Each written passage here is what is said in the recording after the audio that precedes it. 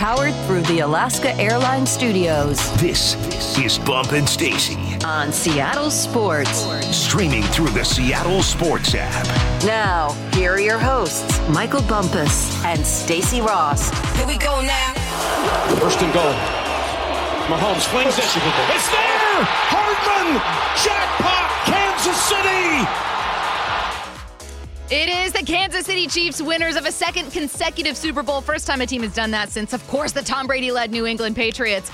Kyle Shanahan, losers to both quarterbacks in the Super Bowl, one time as OC, twice as head coach. We're going to talk about all of it right now. Bump, how was the Super Bowl for you? How was your Super Bowl watching party? It was good. It was good. I went down to the gig. Nice little drive. Actually wasn't as bad as I thought it was going to be. Yeah, it seems far away in my mind. About an hour, 15 minutes. Went down to the homie's house, watched the game, and it was good, man. It was a defensive battle to start, right? No scores in the first quarter. You got a couple turnovers there. And then the second quarter got going, and we kind of felt like we knew how this was going to end, right? You felt like the Niners weren't doing enough to hold off the Kansas City Chiefs. But we'll get into the details here throughout the show. But overall, my experience was good. It was one of the better Super Bowls. I mean, the second Super Bowl to go into overtime. Kyle Shanahan's been a part of both of those things. Almost got a third overtime, but Pat Mahomes doing what he does. I know, and I was among the people, even knowing the overtime rules, where my heart was starting to race as the clock was ticking down. And then I'm glad that Tony Romo and the crew reminded us all, hey, I know you guys are getting nervous, but this works just like another game where the quarter ends and then the next one picks back up. I love the overtime rules. I'm here for it. Also, some news to come out of the 49ers locker room from The Ringer and ESPN. This was a great game overall. Like, the 49ers played well enough to win, and I thought Kyle Shanahan overall coached well enough to win. If there is one thing anyone can point to, it's, was it the right decision to defer to elect to receive in overtime with the new rules? And the Chiefs spoke about it and said that they'd gone over the rules. They'd practiced this in training camp. They knew exactly what they'd want to do. And the 49ers played into that. Apparently, again, from The Ringer and ESPN, a lot of 49ers players had no idea how the new rules worked. I really hope that wasn't the case because now would it affect what Kyle Shanahan does in that moment? Who knows? Yeah. Maybe this was his plan going forward. Like, look, if we do get in overtime, we want the football first. Let's go ahead and get it. But the fact that the players weren't aware of the rules is a bit concerning. That's kind of like when you go into a college class, COM 101, you sit down, you get the syllabus, you're going through all the expectations and all that stuff. I feel like that's what you do day one in training camp. This is how the NFL has changed because every year there's some tweaks to the NFL. They're going to try this, they're going to do that. So I think you make your players aware. So that's concerning that the players didn't know. But if Kyle Shanahan knew and he goes into the situation and goes, this is how I'm going to approach it, then so be it. I would like for the players to be informed, though. I know. Let's continue to talk about some of these moments. We'll go over the plays of the game and all of that, including corn dog, apparently used in consecutive years to win the Super Bowl. Can't wait to talk about that play first. Let's talk about from the 49ers point of view and then what you said.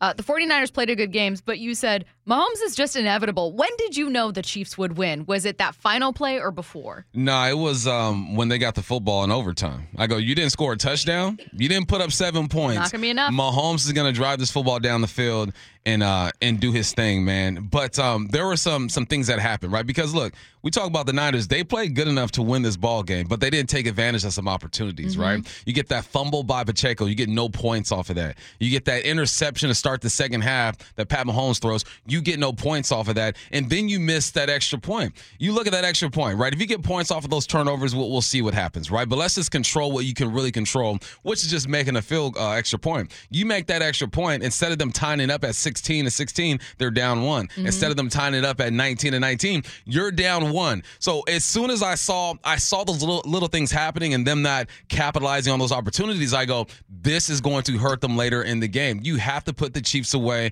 when you can. Not put them away, but continue to distance yourself. But I felt after the Niners scored that field goal in overtime, I knew it wasn't going to be enough. These guys are going to drive all the way down the field and score, and they did exactly that with 7 seconds left. This was one of the more entertaining Super Bowls for sure. Well, and there were certainly moments where San Francisco looked like they would stop them or looked like, Kansas City would run out of luck. But Patrick Mahomes did it with his legs. Like, I don't think of Patrick Mahomes and think mobile quarterback. I think of a quarterback who can feel unstoppable at times. But I thought it was so important that he incorporated that scrambling earlier in the game because that came into play in overtime. 4th and 1 from their own 34-yard line. They didn't get it done on 3rd and 1. They go nowhere. Patrick Mahomes picks up 8 yards. Patrick Mahomes scrambles a bit later in the game on 3rd and 1 to convert a 3rd down for 19 yards that time. I mean, 2 huge conversions with Patrick Mahomes' legs. This is not Lamar Jackson. This is someone that was getting it done. I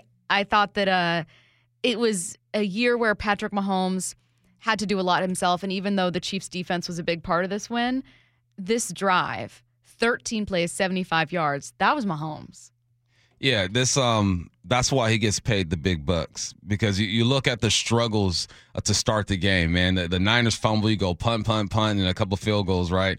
And you're looking for the signature Mahomes drive, and you get a 13-play, 65-yard drive before the half, you kick a field goal. But other than that, you had to wait all the way until it was winning time. And here's the thing, too, is Mahomes should get all the praise and the love. But it wasn't like the 49ers just laid down and gave up and Kansas City took it. If you look at like the last few possessions, the Chiefs capitalized on that muff punt, right? That's when things really start to change for me. You get them in field position, they go 1 play, 16 yards. The Niners respond, 12 plays, 75. The Chiefs respond, 12 plays, 69 to field goal. Then 7 to 40, 11. I mean, at the end of the game, these teams were going back and forth, man. Mm-hmm. And it came down to who was going to have the football last. And you felt that if Pat Mahomes had it last, they were going to win. If Purdy had the ball last, there's still room for error because we haven't seen this, right? I think everyone's watching this game and breaking down the drives and saying, look, Mahomes gets it, it's a wrap. And that's what happens. 13 plays, 75 yards. He's scrambling. He's making good decisions. He's getting out of bounds. He did everything possible to win that. And when you have a team that has struggled offensively, that led the NFL in drops, or your tight end's not having the greatest year, all you want is an opportunity at the end of the game because you have Patrick Mahomes. He got that opportunity at the end of the game. He did what he was supposed to do. Now he's spoken amongst the greats at this point. What did you make of Kyle Shanahan? Because obviously we're all talking about Patrick Mahomes and this Kansas City defense and Kansas City being a dynasty and all of this stuff, and Taylor Swift and Travis, etc.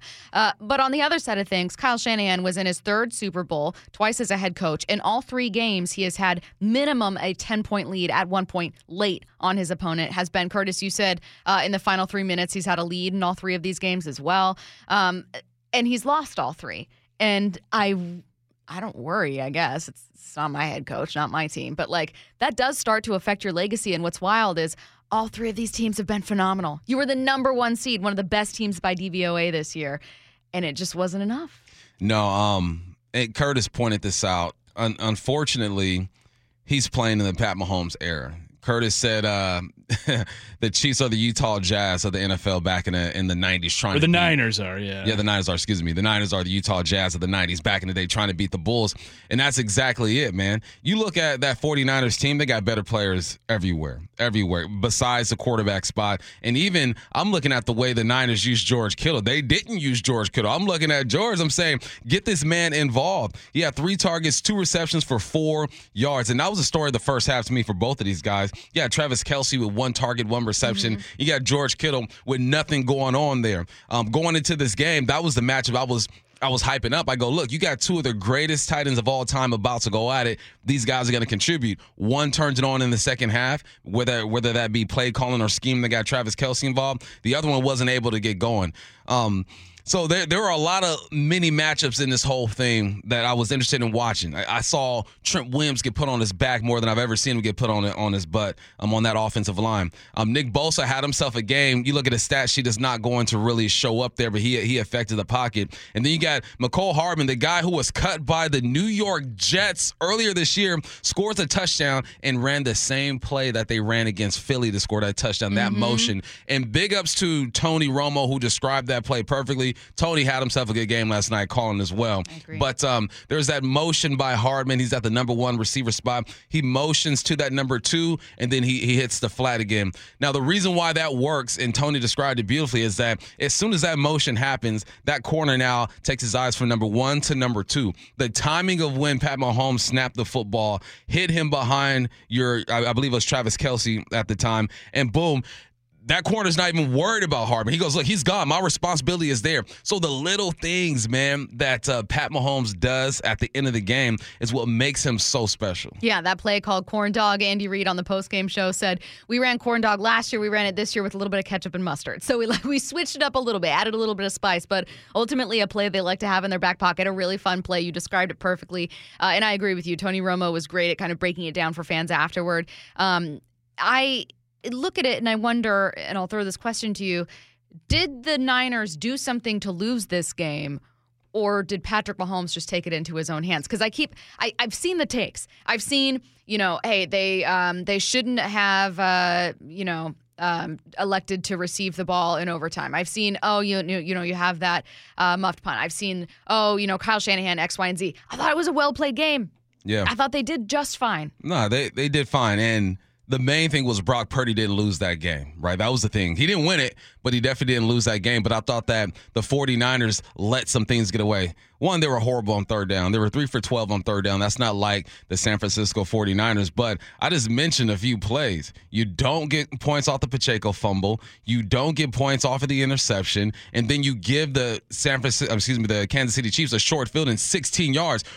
It's almost like Pat Mahomes stole a possession right there. Instead of the 49ers getting the football, maybe driving it down the field and playing the field position game, boom, you get that muff, and now the Chiefs are back in the game. So I wouldn't say the 49ers lost the game, because those things are going to happen in a football game. There are going to be turnovers for the most part, and there are going to be opportunities for other teams. The San Francisco 49ers just didn't capitalize and didn't take care of the little things. I feel bad for Luter back there, the punt return guy, because it hit one of his players' cleats. He had to jump on that thing. It's just unfortunate, but you kind of felt it happen, and you're like, oh, there's a mistake they didn't capitalize on. Oh, there's another one. Then you get into overtime, and Pat Mahomes has the ball. It's a wrap, man. Pat Mahomes makes me feel like when I used to watch Jordan shoot any shot. Whenever the ball left Jordan's hand, I assumed that thing was going in. That's how I feel when Pat Mahomes has a football towards the end of the game. It's like, I don't care how bad or how good he was prior to this. In this moment is when he shines. And I'm watching the game with my wife, and Purdy and the gang are driving down the field, and they score their field goal, and they zoom in on Pat Mahomes, and I go, you see that face? Mm-hmm. She goes, oh my God, he's so calm. I go, yeah. He even had a little smirk on his face, like, knows. Y'all already know what's about to go down, man. So he just keeps adding to his legacy, and it's fun to watch. I'm fully prepared. I already know the texts are about to come in, okay? I already know they're going to come in. It's going to be 7 rings, and it's going to be, no, he's not, or it's going to be Brady's the GOAT. I'm not being a prisoner of the moment when asking this. Is Mahomes the best we've ever seen? Best? It's the new Jordan versus LeBron. Yeah, just think about your answer. No? He's the best physically at the quarterback spot when it comes to the throws that he makes. Him improving, him scrambling, using his legs, using all of his resources, right? But I still look at Tom Brady and I go, well, he's done it so many more times. Accomplishments. Right? If I'm gonna take the physical and the arm angles and all that stuff, I'm gonna take Pat Mahomes. But there's something to be said. We have seen Tom Brady do what Pat Mahomes did last night a bunch of times. I think Mahomes is on his way. I'm not ready to say that he's the GOAT right now. Physically, he might be better than Tom Brady, but Tom got that. I mean, come on. Tom came back. What was the score against Atlanta? 28-3. Come on now. I'll remember that forever. I'll be on my deathbed. 28-3. Brady stands will also point to the fact that of Mahomes' 3 playoff losses, 2 came to Tom Brady. Exactly. The AFC Championship game and the Super Bowl. It's essentially the LeBron MJ conversation. Yeah. Like, there's people that can point easily. It's almost not even an argument to say, well, Brady has 7 rings. Duh. Everyone knows that Brady has more rings. Like, Brady played longer. No one will touch Brady's 7 rings. But letting that end the conversation, to me as a sports radio host, makes it a little boring. You know what I mean? Like, Brady has 7 rings. Would every single person listening right now take peak Brady over peak Mahomes? Probably not. I don't think so. Nah. I think it would be a little more split. Yeah. Right now, I'm still taking Tom Brady. I know Pat Mahomes is physically better, and he might pass him up, and he probably will pass him up, honestly, after seeing what I saw last night. But right now, I'm still taking a guy who has more rings and who has been in those situations more than Pat Mahomes so far and has executed. Now, Pat Mahomes is going to be in those situations a lot more in the next few years, and he's going to have his time to shine, and the argument is going to change a bit. But as of right now, I'm still going with Tom Brady, man. He knows things about football that Pat Mahomes hasn't even thought of yet. Like he's forgotten more than Pat Mahomes has experienced. So that's the only reason why I go with the old head, because he's just he's seen a bit more. But Pat Mahomes on his way. Yeah, there's something about watching Mahomes that feels more, I can't think of a better word than improbable. Some of the things he does. I had someone text in, Brady throws a more aesthetically pleasing ball. I don't know. I think Brady is a great passer, obviously. You don't even have to say that. But I think some of what Mahomes does, you kind of do a double take. You know what I mean? And I know we all joke about it, but there's a reason that when I go to Green Lake, if I see guys throwing the ball around, they're not making any catches, but they're all trying to throw like Patrick Mahomes. Like it's impacted the way people try to play football. All right, we're going to talk about the Super Bowl through much of the day, but right now we got to get to headline rewrites. Extra, read all about it. Headline rewrites. We must make headlines. The real story behind the headlines in today's news with Bump and Stacy. Headline number one, the Seahawks finish off their coaching staff with the hires of Ryan Grubb as offensive coordinator and Adam Durde as defensive coordinator. So what's the real headline? You're telling me Bama didn't get someone they wanted? What? That just doesn't happen for Alabama. Yeah, blame NIL in the portal, Alabama, because things are different and coaches look at NFL jobs and they want them. You're not having to fundraise. You're not recruiting year long. You are just coaching your guys. And I think that's what attracts Grubb. And also, man, him and the wife, he moved up here 2 years ago. They probably like the area. Their kids are in school. There are so many other factors when it comes to this. But I think the biggest one is just coaching football. That's why the NFL, man, is going to be snatching some of these college coaches. And good for Grubb, man. And my only question for that situation is, how much of a heads up did Grubb give the board? Did Grubb go to that meeting with the alum the other day and tell the board, like, look, man, I'm going to do this, but if I get the call, I'm going to the NFL? Something tells me that he did, because they're boys. They've been on this journey together. But good for Grubb. Good for the Seahawks. I'm interested. But him letting Grubb know, or excuse me, him letting DeBoer know, which I also agree he probably did, also makes it a little weird when you consider that he left the day after the 30-day transfer period had closed. So it's like, I'm going to ensure that you don't lose too many transfers, then I'm going to dip. Yeah. Like, it's kind of shady. Yeah. Even though I'm happy to have Grubb here in Seattle. And coming up later this hour, we're going to talk about what it's like to have such a green coaching staff. But I'm not mad at the hire at all. I'm also not mad that Alabama lost a coach. I do feel for those players that let that portal expire. They'll be all right. Yeah. Headline rewrites. Headline number two, before UCLA hired Deshaun Foster this morning as their new head coach, UW's Jedd Fisch may or may not have spoken with Bruins officials over the weekend about the vacancy. What's the real headline? A tiger doesn't change its stripes, and neither does a fish, apparently. Oh, I like that one. Okay. Curtis helped me with that one. Okay. I had Wildcat. Makes more sense. I mean, to have fish. Here's the thing, though. You have to answer the phone, right? I feel like if you are Jedd Fisch, you have to answer the phone. Now, it's all about what your conversation is like. Are you leading UCLA on? Are you entertaining him, right? You can answer the phone and not really entertain it. You can just say, look, I've already signed a deal with UW. I'm committed to these guys. I'm going to go ahead and do my thing. Something tells me that Fisch sat there and had a longer conversation that was necessary. But the thing that happened here was Deshaun Foster is now the head coach of UCLA. A great over there. I watched him when I was in high school growing up, going to the Rose Bowl, watching him play and knock helmets off at the running back spot. He's been there since 2013, student assistant, grad assistant, RB coach, director of player development, and now he's the head coach. This is a great move because with the NIL and the Porter deal going on, you have to find familiarity with these kids because of the timing of when guys are leaving. You're going to have guys who say, look, I'm committed to UCLA, see Chip Kelly go and go, no, I'm good. But now you have a guy who's been there for a while who probably helped recruit these dudes. I think that is the smart move and a great move, man. Deshaun Foster has paid his dues. I'm happy for him. Headline rewrites. Headline number three, Julio Rodriguez tweeted, quote, I want to know what that feels like, end quote, following the Chiefs' Super Bowl win. What's the real headline? Hopefully the Mariners front office shares that same desire. Yeah. I was talking to you get in a car for an hour, 20 minutes. Talk about all kinds of things. We talk about some things, and we were talking about the Mariners because she brought that up. She talked about just, why are people so hard on the Mariners and this and that? And I'm explaining it to her, and then after the game, she asked a question about Julio, and he goes, look, people feel like the M's don't have the desire to win like other organizations because they're not willing to spend. And then, she helps me run Elite Training Academy. She's the day-to-day. And she goes, well, financially, all this makes sense, what you're telling me. I go, you're right. If you're running this like a business, financially, it makes sense. But aren't you in the winning business? Don't you want trophies? Don't you want rings? And then she started thinking about it like that and kind of understood. But her being the businesswoman she is, she goes, seems fine to me. And I go, you know what? That's why I'm the athlete, babe. And you are the business mind because I want to win. You're looking at profit margins.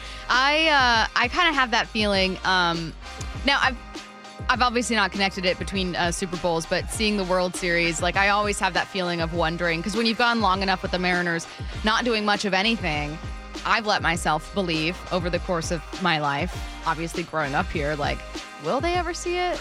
I mean, it's probably the same thing Lions fans feel, right? Like, what if you just don't? What if your team doesn't? That's not what I ever want to feel. I mean, I'm going to be there at opening day, entering into another season thinking, you never know. You never know what's possible.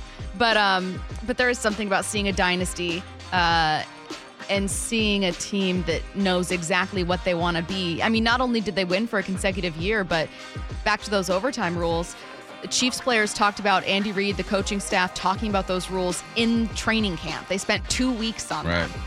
That's an organization that expects to be in a Super Bowl. I don't even think you need to spend 2 weeks on it, but the fact that they did lets you know just how prepared they are in these situations. Yeah. And here's the thing, too, man. I don't think it changes what Kyle Shanahan does. And I don't think it's, the players don't understand the rules. What are they going to do? You're going to go out and you're going to run the play that your guy calls, right? But there are little things mentally that you might tweak if you understand the situation a bit better. All right, you're listening to Bump and Stacy on Seattle Sports and the Seattle Sports app. The Seahawks have their OC. That's next. Bump and Stacy Powered through the Alaska Airlines Studios. on Seattle Sports. Here are your hosts, Michael Bumpus and Stacy Rost. The Seahawks have their new OC, reportedly hiring Ryan Grubb away from Alabama. We had heard reports a couple weeks ago that the Seahawks were interested in hiring Ryan Grubb, and then Ryan Grubb introduced himself as Alabama's OC at a signing event, and we all kind of thought, well, I guess we'll look to Chip Kelly. Then Chip Kelly went to Ohio State as their OC, and we thought, who's going to be Seahawks OC? Now we know. How do you feel about the hire? I like it. I like it a lot. Now, we were waiting to see what moves were going to be made, right? Waiting on Ben Johnson. He's not there. He stays with Detroit. Slowick stays where he is. And then we go to Tanner Inkstrand. Am I saying his name right? Inkstrand. Over there with the the Lions as well. So we went through all these possibilities, and Grubb got into the mix late. And the reason why I like this hire is because it continues to show that this organization is changing its direction a bit. They're going younger. They're not afraid to try something new. You got a 36-year-old head coach, 41-year-old defensive coordinator, 44-year-old offensive coordinator, and people are saying, who's going to lead this team, right? Mike McDonald is going to lead this team, but you got the OG Leslie Frazier over there making sure that if anything pops up that Mike isn't familiar with, he's able to go forward. So I look at this Grubb hiring and I go, okay, I like it. Why do I like it? Because I look at Geno and I look at the way Penix was used and I go, Geno can do what Penix can do. Now, honestly, you look at the college game and NFL, it resembles each other. Only thing difference is that you can go out and recruit some college kids. You got to draft your guys in the NFL, and there's a salary cap. So you're not just going to be able to dominate a team that's lost their quarterback and their offensive line is banged up and they only got 3 and 4 stars on their team. You can't just out personnel some dudes like you can in the college ranks. Now there are some teams that can. Obviously, the Niners can out personnel some guys. They're the guys at the top of the league and guys at the bottom of the league. But I like this because I look at his offense and you think of them throwing the football everywhere, right? The last 2 years, in 2022 they had the number 2 ranked offense, UW. In 2023 they had a 13 ranked offense, number 1 and number 2 when it comes to passing. People forget that they ran the football too. Dylan Johnson had himself a good year. So the fact that you're looking at UW and all you see, you imagine the ball just pow, pow, pow, pow. being thrown everywhere, you forget that they run the rock too. So I look at what Grubb did at UW, and I go, how do you build off of that? And what do you add to your play calling? Because you're not just going to be able to just physically dominate every single week. Well, it's always hard to gauge an offensive coordinator when you've only seen a limited window because he only had those weapons at that time. Of course, he's going to turn to the pass, and of course, that's going to be the thing that you notice when you have NFL caliber wide receivers and an NFL caliber quarterback who can throw it all over the yard. Like if he would have gone in there with Michigan's offense, maybe that offense looks a little bit different. So I'm curious to see what Grubb's play calling looks like with different weapons, because like you said, it's not that Geno can't throw it. It's not that you don't have three great receivers here in Seattle, but you've got a little more to work with in terms of running back options. And obviously the offensive line is not quite the same, but there's going to be some new challenges as well. What do you say to people who say, and again, this isn't my argument, I ask these questions because I see it on the text line or I see it in tweets. What do you say to people who say, yeah, we all loved what Grubb did, but then his offense got exposed in the national title game?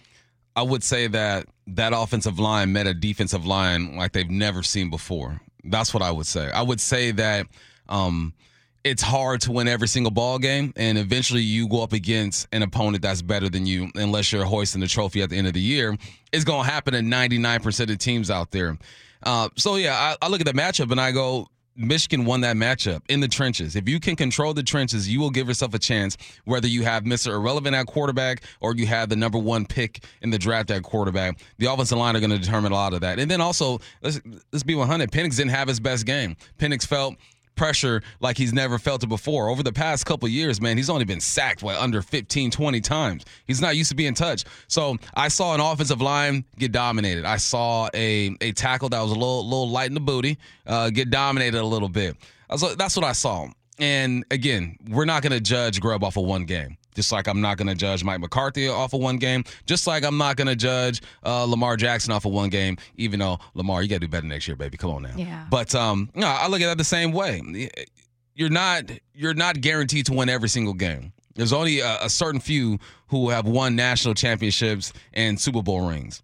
And it just wasn't his night. That offensive line got dominated when I watched that Michigan game, and Michael Penix did not have the game that we're used to seeing. Do you feel like it opens up the possibility, you mentioned it a little bit earlier, but let's focus on it, a real possibility of Michael Penix, or do you think that that's just us locally having a little bit of bias, not being mad at the idea of seeing more Michael Penix, or do you think that's real, that an OC can really influence a head coach and an organization with his connections? He can influence a bit.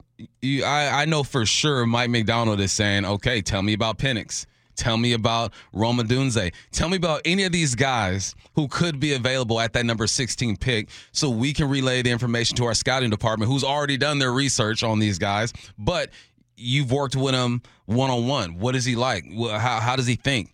Now, it can have some influence, but at the end of the day, Mike McDonald knows what he wants at number 16. And again, like I've always said, the draft is just a domino effect. You can think this is who I want at number 16. He could be gone at 15. He could be gone at 12. So I think I'm going to retract. I'm going to say not influence, but just give intel. This is what I think of this kid. You do what you want with that situation, because he already has a quarterback that I think he looks at Geno Smith and says, I can work with that. I mean, my guy is good when it comes to play action.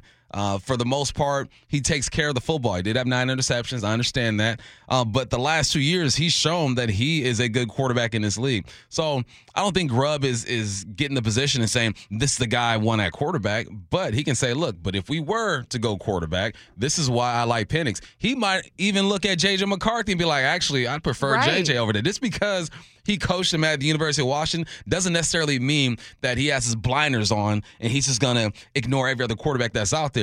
Grubb is an offensive line guy, and he has coached the quarterback position. He's looking at all these quarterbacks and saying, this is what I like about him. This is what I don't like about him. He's got the cons and pros list with Michael Penix, too. I like that offensive line history, too, being important. God, I really should have looked at the histories of Schottenheimer and Bevel and Waldron. Waldron, I know, had previously worked with tight ends, but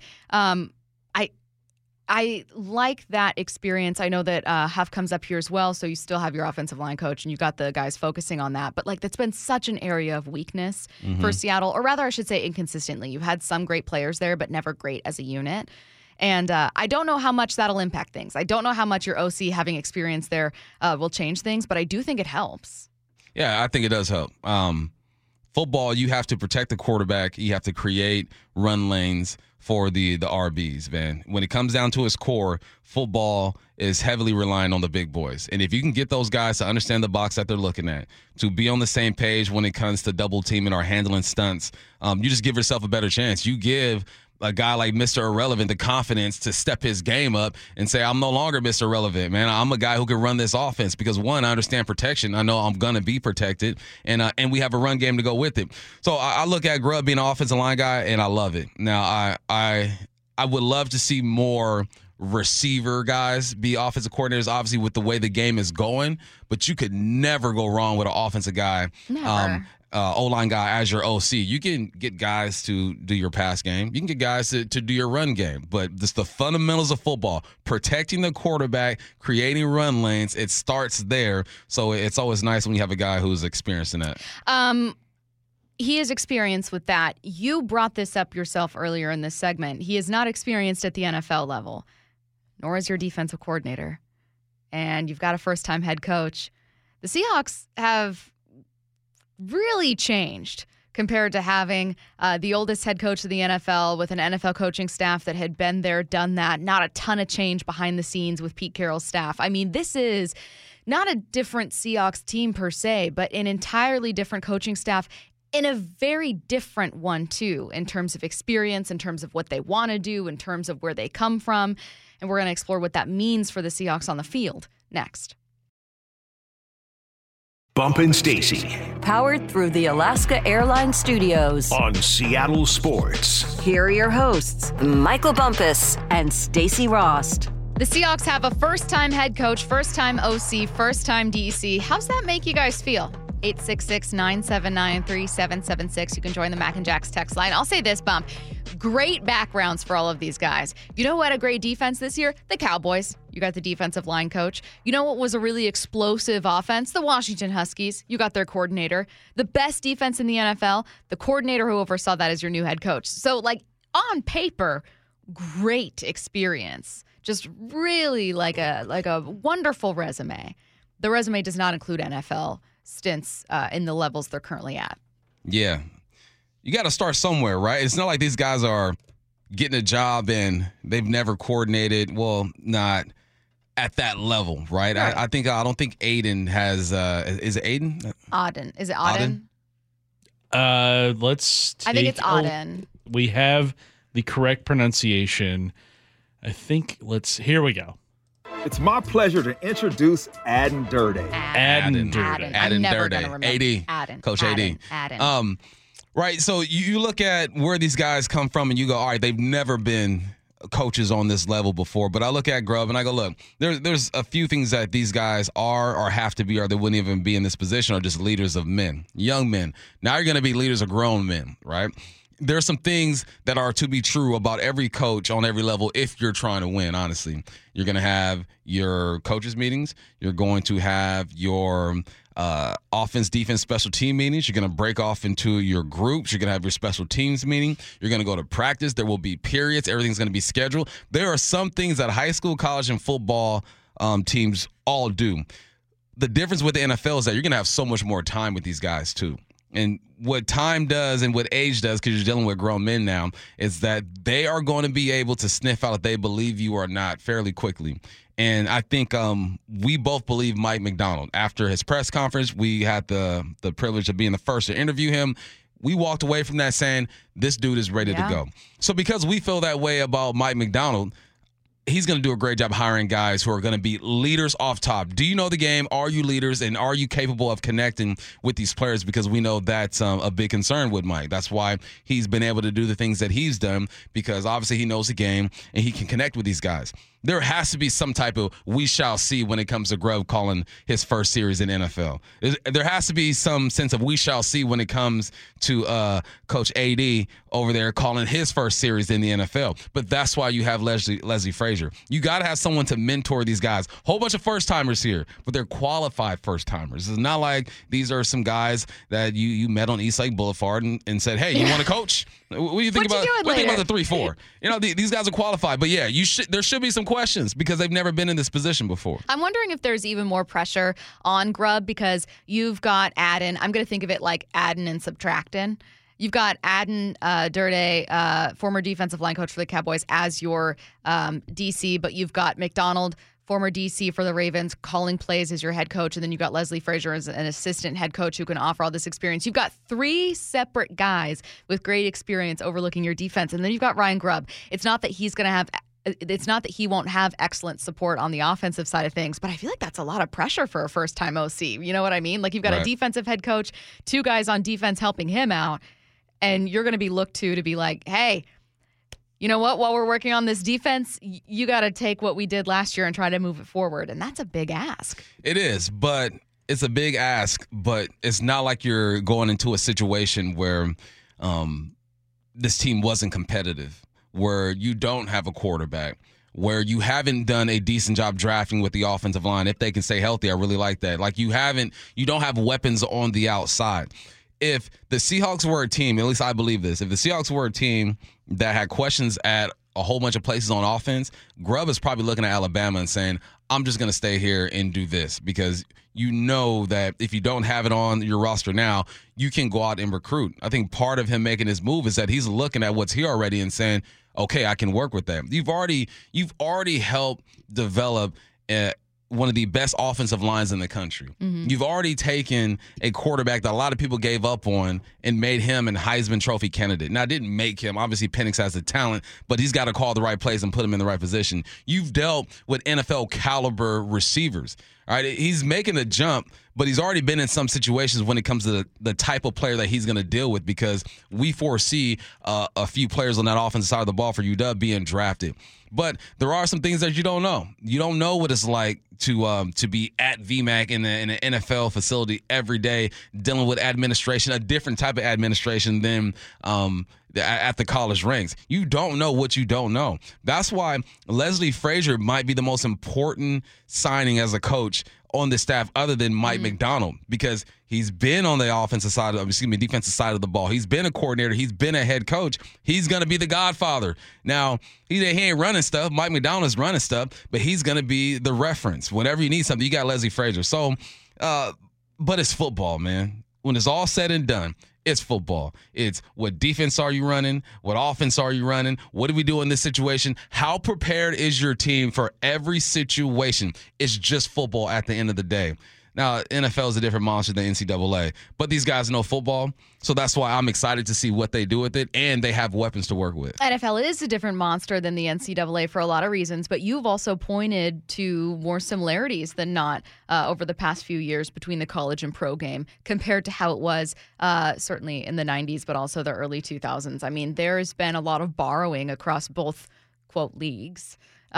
So maybe that does make it different with college coaches coming to the pros in a way where that would have been a harder transition years ago. Who knows? Yeah, you would think so, right? With the spread offenses that are out there and Grubb being one of the best OCs in the country when it comes to the college game, he's going to go out there and he's going to manipulate the box the same way he did at University of Washington. He is going to force the defense to get a certain personnel out there the same way he did at the University of Washington. It's really the main concern to me, if there is a concern, would be, all right, how do you just lead grown men? And how quickly do you get adjusted to the NFL game? Because there are some little things throughout even just the process of a game that are different than the college ranks. But that's why you have all the assistants to support these guys. And that's why you have the leader, Mike McDonald, and Leslie Frazier. So they're going to make mistakes. We saw Kyle Shanahan make a mistake last night in the Super Bowl, right? We were thinking, man, you probably wanted to kick that ball in overtime and see what they did. Those things are going to happen. It's about limiting those things. And the more reps they get, the more they get around these guys, the more they come together as a coaching staff and develop their philosophy or kind of tag along to what Mike wants. the better they'll be. So expect mistakes. It ain't going to be all smooth sailing, but these guys are qualified, and I think they'll be all right. It was a quiet first half for both offenses in Super Bowl 58, and most people's favorite play was probably the final one in overtime that won the game for the Chiefs. But there's a lot that happened in between the start of the first quarter and then. So how did the Chiefs win this game, or did the 49ers just lose it? Plays of the game from Super Bowl 58 coming your way next.